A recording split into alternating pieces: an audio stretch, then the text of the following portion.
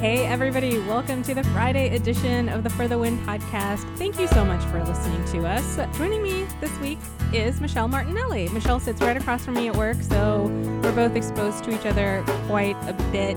Michelle, welcome. Thank you. I'm so happy to be here. Is this because Ted is in Houston? No, it's because Ted has been taking a bit of a hiatus because he's got a baby and he's on the road for MLB postseason. So it's not like you're like third tier guest. That's good to know. Don't think about it that way. So on Tuesday's episode, Nina and I kind of threw the whole format out the window because it had just been such a tragic, awful couple of days in America. And we just talked about what we liked about fall. So I will say that this week has not been without controversy. But let's talk about Cam Newton before we kind of get into everything else. Yeah, I feel like that is a particular situation that if you looked at it from a broader context, it's really something that not just female journalists can identify with, but any women that work in a male-dominated field can identify with. Yeah, it was really surprising to me. And I wrote about this, but everything about that instance was surprising to me, right? His demeanor, his body language, the way he kind of smirked while he was looking. Yeah, you brought up his body language, and the words are obviously, it's very easy to use a quote when you're writing about this is what Cam Newton said, but his body language, I think, is really important because it's the way you react when you react to someone you view as less than. Mm-hmm. And that's what was so troubling about it, because we, I do think that in the media we do tend to not so much make quick judgments, but people do tend to get raked over the coals for mistakes, right? And this is definitely a mistake. But I think it's more than it's more than just he slipped up, right? It was just a very telling instance of beliefs that I wonder if he's had just for a long time. Right. And I feel like, I think we might have talked about this at some point, that it seemed like, maybe he just genuinely was caught off guard by everything in general. But as a professional, when part of your job includes talking to diverse groups of media members on a regular basis, most people do know how to carry themselves and what you're supposed to say and what you're not supposed to say, at least, in front of a camera, in front of tape recorders and stuff like that. Yeah. And it's not, the reporter had been with the Observer for a year. This is not her first day on the job as a part of their team. So all of that was a little bit, surprising and unsettling. And as women, very disappointing. I will say that that's one of my big insecurities as a woman in the field, is that you sometimes think that even if athletes are very respectful and answer your questions to your face, one of my big insecurities has always been,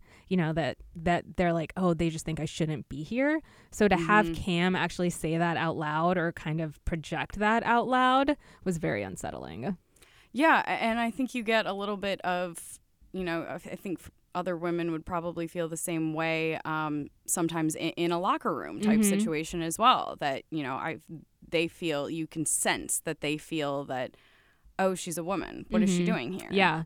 And I'm relatively new to this, right? I've only been in sports for about 4 years, which I've talked about on the podcast before.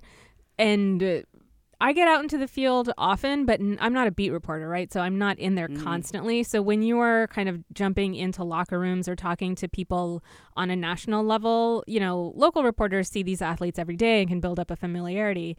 But for us, a lot of the times we're kind of hit and run. We go where the story is and then we have to write it up.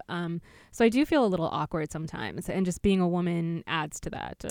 And I have to say, I won't name any names or anything, obviously, but I did experience a little bit of this in college from fellow reporters. My college newspaper at Michigan State, it was basically a full-time job that you did in addition to being a full-time student. And so you experienced the same things that all these beat reporters did. You went to the same media availabilities at the same frequency that they did. And every once in a while, someone would make a snarky comment about, the one that sticks out in my mind is someone once said to me, oh, I bet your dad and your boyfriend love that you're here. Whoa. Yeah. That's not cool. Right. And it was very uncomfortable. And we were all sitting at this table eating whatever they were feeding us that day. Mm-hmm. And everyone at the table just kind of got silent because they didn't know what to say. I didn't know what to say. And so you just sort of awkwardly laugh it off because it's not like you could react the way you might want to react and never have to see this person again. Yeah. You will have to see this person again for the rest of the season and the rest of your time covering that team. It's a thing that I didn't even really realize that had happened. It just was like happened so quickly. Was when I was covering my first NHL All-Star game and I'd gone to the press box and my seat was right next to Kevin Allens, who is our amazing NHL columnist. And the man sitting next to me on my left was older gentleman from Canadian media, and he obviously knew Kevin, so he like leaned over and he talked to Kevin, introduced himself, and then he looked at me and he goes, "Oh, what are you doing here?" As if you're not sitting in a media seat with probably your name written on like it. my name and credentials and everything. And I think that for him, it was just, I was just so out of context, like being a brown woman in an NHL press box. He was like, "Oh, what are you doing here?" And he was just like genuinely curious. I was like, I'm here to cover the game just like you. Right. So, I mean, yeah, well, I mean, I guess it happens, but what did you think about Cam's apology? It surprised me that, and this is not my original thoughts, I saw this on Twitter, that someone pointed out that it was interesting that he didn't apologize until after he lost a sponsor. And not even that. I mean, you could take that out of the equation and then say, why did it take you so long to apologize when your team and the NFL were on top of it pretty much immediately after you started trending online? It's funny because this whole situation is kind of complicated, right? Because the woman who Jordana, what's her name? Yes, Rodrigue. Okay. So she posted about the interaction. She had gone up to him afterward and tried to talk about what he said, and he had initially just dismissed her and said that he didn't think it was a very good question. And the Panthers had been like, "Oh, he's apologized. Like they've worked it out." So they kind of tried to dismiss it right away, kind of make sure that it wouldn't blow up into this big thing that it did blow up into. Welcome to the digital age. Yeah, like what did they think was going to happen? So that part is a little frustrating because he didn't immediately realize like, oh man, I said the wrong thing. Right. He kind of had to be told like, hey, this is why what you did was wrong, which I find even more incredible. Right. It's like he didn't realize what he did was wrong until he lost a sponsor. Yeah. And that just sort of sticks with me that it's like, a lot of times, like if you say something, immediately. Mm-hmm. You're like, oh my gosh, that shouldn't have come out of my mouth. Yes. Like, instantly. Yeah. And so the fact that I think he took like 28 hours or something like that to issue an apology, it's just kind of like, really? It is. Yeah. And I will say that one of the things is that athletes do get... God, how can I phrase this right? One of the things is that when athletes, they get very defensive about stuff like this. And we've seen instances in the NHL where people will use homophobic language on the ice. Yeah. And, the guidelines from You Can Play have kind of been like, look, we shouldn't really punish people for saying this stuff. It's mostly just because they don't know, right? So it should be used as like a learning experience and a teaching experience. And what I found is that with most NHL players, when you kind of explain to them like, hey, this is why you should not do this, they've really internalized it and been like, okay, and then moved forward, right? So it really is all about how you handle that correction, like how you handle, okay, I did something wrong, this is why it's wrong, and then move forward that way. And with Cam's apology, part of it is like, okay, does he really understand why what he did is wrong? Or is he just moving on? He just wants to move on from it. I listened to him and it seemed very heartfelt. He did come off just kind of confused still. which is frustrating. Yeah, he was itself. just like, I'm sorry that I lost a sponsor. Guys, never do this again because... Right, like, don't do this because you'll lose sponsors too. Not don't do this because it's 2017, women write about sports. If you haven't figured this out yet, what are you doing? Yeah, I think maybe he does understand that on a certain level, but I wonder if he's really internalized it. Like, that is the big thing for me is...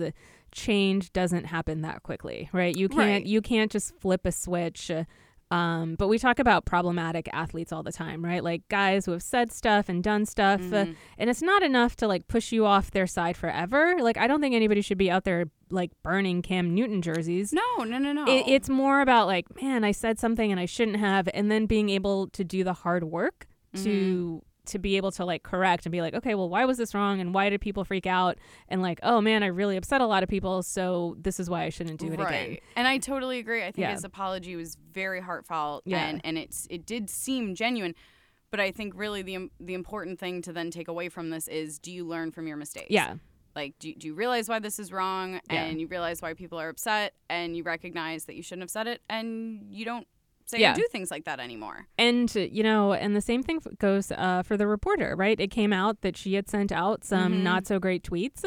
She sent out some pretty racist stuff. Yeah. And the thing is that doesn't excuse what Cam did, right? Right, like both things can be true. Both like, things can absolutely be true. Yeah. Offensive and wrong, and his body language and comments can be offensive and wrong. Exactly. It isn't like we're painting one person as a victim and the other person as like an aggressor or anything like that. It's just that it's very complicated because like, yes, the stuff she said, and the same goes for her. Like, my God, I hope she realized like what she did was wrong and can take away from it and realize that she also needs to change that part of her behavior. Yeah, absolutely. And I think that's all you can ask for anyone that makes any kind of mistake, really, is that do you recognize why it was a mistake? Do you recognize the consequences that it had? And do you learn from it? Yeah. Again, I don't think anybody should be out there burning Cam Newton jerseys, but it's I think for a lot of women, it brought us back to probably some of the worst moments in our careers. Yeah, right? Because the comment that was said to me about my dad and my boyfriend, that is the first thing that popped in my head as soon as I saw this. Like, I know exactly how she feels. Yep, you're like, well, been there. Yeah. Yeah, which is not great. Support for the For the Win podcast comes from our friends at Rocket Mortgage by Quicken Loans. They understand that home plays a big role in your life and family. That's why they created Rocket Mortgage. Rocket Mortgage gives you the confidence you need when it comes to buying a home or refinancing your existing home loan. It's simple, allowing you to fully understand all the details and be confident you're getting the right mortgage for you. Whether you're looking to buy your first home or your 10th, with Rocket Mortgage you get a transparent online process that gives you the confidence to make an informed decision. It's convenient. Our trusted partners allow you to share your financial information with Rocket Mortgage at the touch of a button. And in addition to getting a real mortgage approval in minutes, you can even adjust the rate and length of your loan in real time to make sure you're getting the right solution for you. Rocket Mortgage by Quicken Loans. Apply simply, understand fully, mortgage confidently. To get started, go to rocketmortgage.com FTW. That's rocketmortgage.com FTW. Equal housing lender, licensed in all 50 states, NMLSconsumeraccess.org number 3030. All right, moving on from Cam Newton to other sports things, bigger and better. It's the start of the NHL season. You must be very excited about this. I'm also. I'm super excited. You're a Red Wings fan. You're excited. I am excited. They won, which is a great thing given how last year ended. But they did open the new arena, the Little Caesars Arena. Yes. Which is very tough to say. I look forward to the nickname. I feel like they're going to just shorten it to Caesars Arena. Okay, that's not terrible. The old arena was called Joe Louis Arena. Yeah. I was going to encourage people to still call it the Joe because I love would the Joe. Naturally still call it the Joe. I even though love I know the Joe. I'm wrong. No, I think that it's an honor to just have it be called the Joe. It can, all the marketing materials and the branding can say Little Caesars Arena, but I would still call it the Joe. Which is really funny because that people had such an attachment to the Joe, like myself included, because that place was not great. It constantly smelled like feet, and it just, compared to other sports venues nowadays that are built within the last 10 years or so, it's completely out of date. Yeah. But we all loved it. including the weird stench that was just kind of always there. It's weird. It's that sentimentality. You're like, I'm willing to, it's a dump, but I'm willing to put up with it.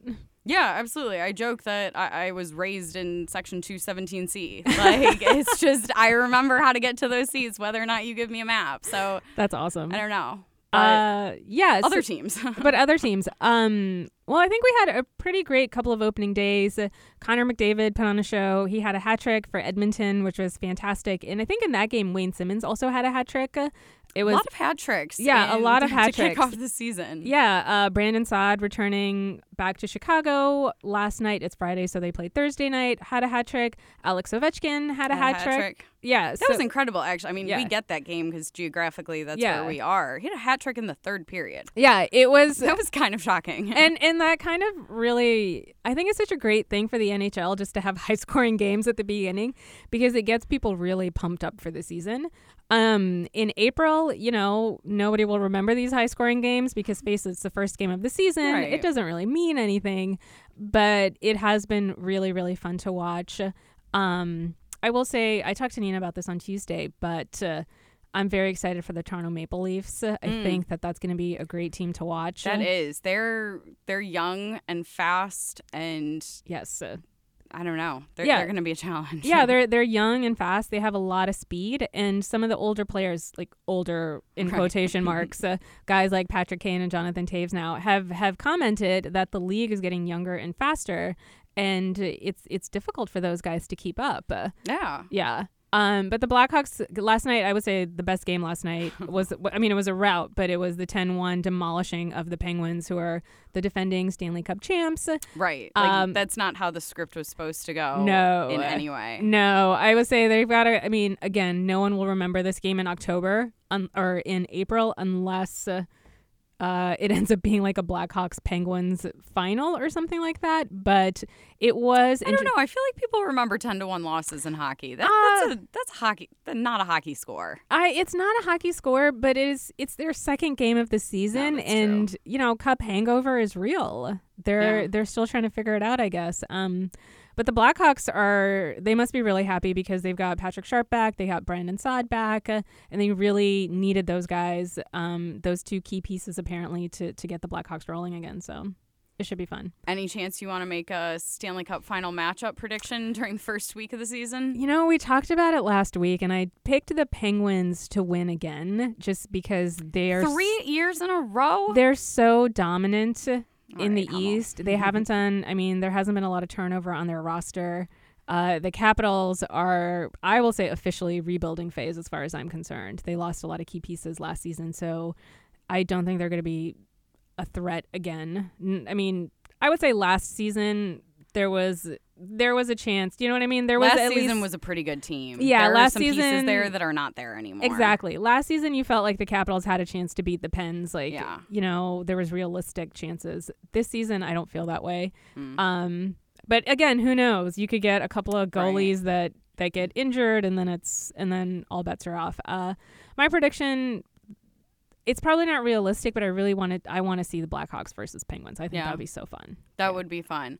How do you think, as a new team, expansion team, how do you think the Vegas Golden Knights will fare at this? I think they'll probably be in the bottom of their division. No, probably. Yeah. They've got like a million defensemen that are all very young, very few veteran players. Yeah. It's going to take some getting used to see Fleury not with the Penguins. Yeah. He did some damage to my Red Wings back in the day, and that's just ingrained in my mind. So that's going to take some getting used to. Yeah, it'll be fun to watch, though. I'm pretty excited for the season. Get back to me in a couple of months, though, when mid-season fatigue is set in. Next up, what is your MLB postseason prediction? Well, prediction makes it seem like I've evaluated all the teams in the postseason and have, Ted's acumen on it, and I don't.